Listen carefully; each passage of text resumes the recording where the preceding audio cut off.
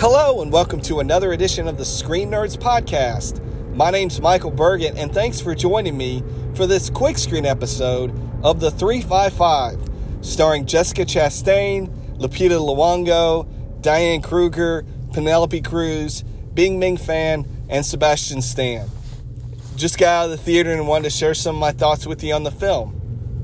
Now, the film is an action spy extravaganza, for lack of a better word, and it centers around a group of spies who have to come together to stop a MacGuffin of sorts that has the ability to take down cities and disrupt the world from landing in the wrong hands. And so this group from the United States, Great Britain, Colombia, Germany, and China come together reluctantly at first, but come together to kind of save the world. And you kind of see that formation of the group through the course of the film.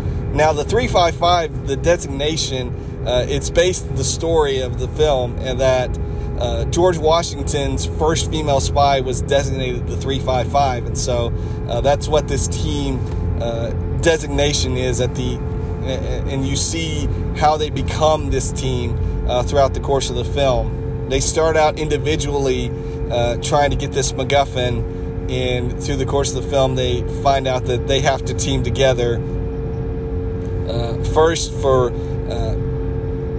needing to get this device, and then out of necessity because they are on their own. Essentially, they essentially have gone rogue in the eyes of their respective countries, and so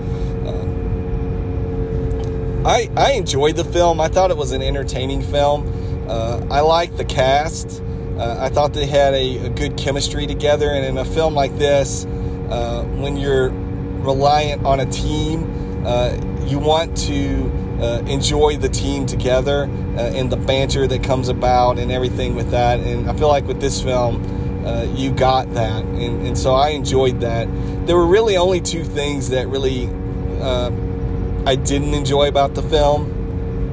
One being the action sequences where they relied heavily on the shaky cam. It's something that, unfortunately, I feel like there's too many action films these days that are reliant on the shaky cam, and this one was no exception.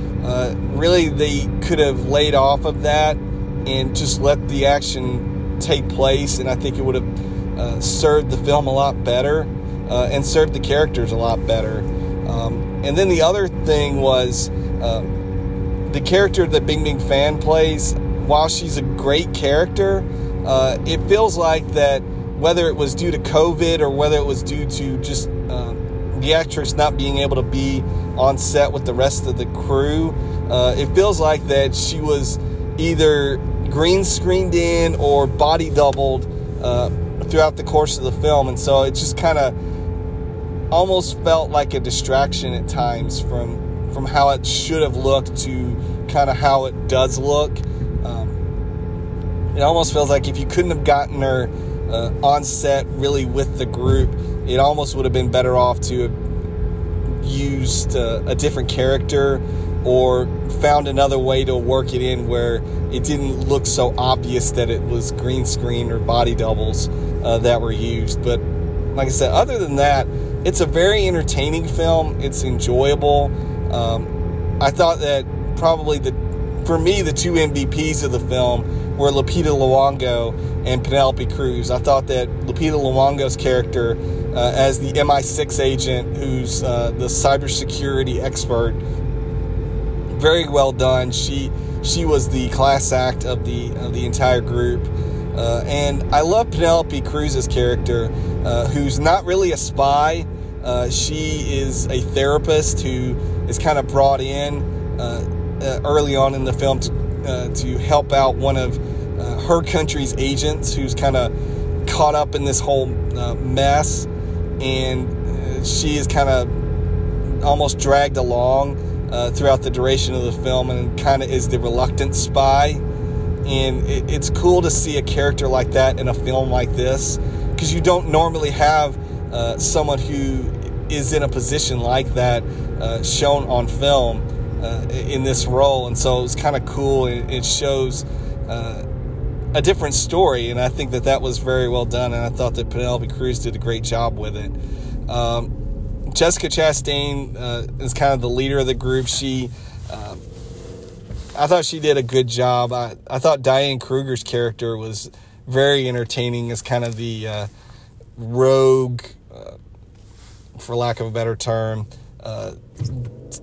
lone gunman, very much solitary. She doesn't trust anybody. That type of character who has to come to learn to trust people.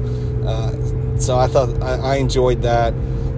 Sebastian Stan as kind of the CIA agent gone bad.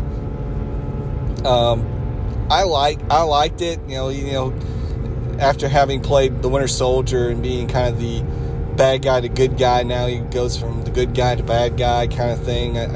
Was an interesting take. There was another thing that was kind of distracting, was not really knowing much about the quote-unquote big villain. It feels like that they kind of took turns making Sebastian Stan's character the big villain, but then at the same time it was the guy that he was working for was a big villain, but they really didn't flesh out that character as much as they probably could have. So that was kind of a minor quibble, I guess.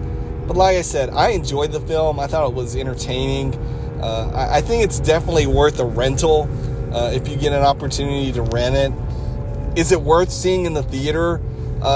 It depends. If you're a fan of spy films that you want to see on a big screen, I would say yeah. But if you're one that doesn't have to, see films on a big screen like that all the time, and you're picky, you pick and choose what you want to see, maybe just wait and get it on Redbox, because I don't feel like that this was a film necessarily that I would say, yeah, you definitely need to see this in a theater.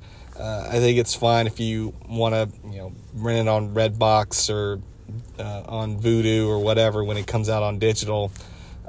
But like I said, it's a solid film. I've seen some critics kind of pan it a little bit more. I don't think it was bad. I don't think it was mediocre. I just think that it's a film that wants to set up a franchise. And if it had just taken more time to kind of settle itself and not worried about becoming a franchise, I think it would have been an even better film. But as it is, it's a solid film. It's worth the rental if you get a chance. The 355. That's my thoughts on it. I'd love to hear your thoughts on this film or any film that you've been checking out of late. As always, you can email the podcast, screennerdspodcast@gmail.com. You can always tweet the podcast at screennerdspod. And as always, if you get an opportunity, please rate and review and subscribe to the podcast and share it and let others know what we're doing here at the Screen Nerds Podcast.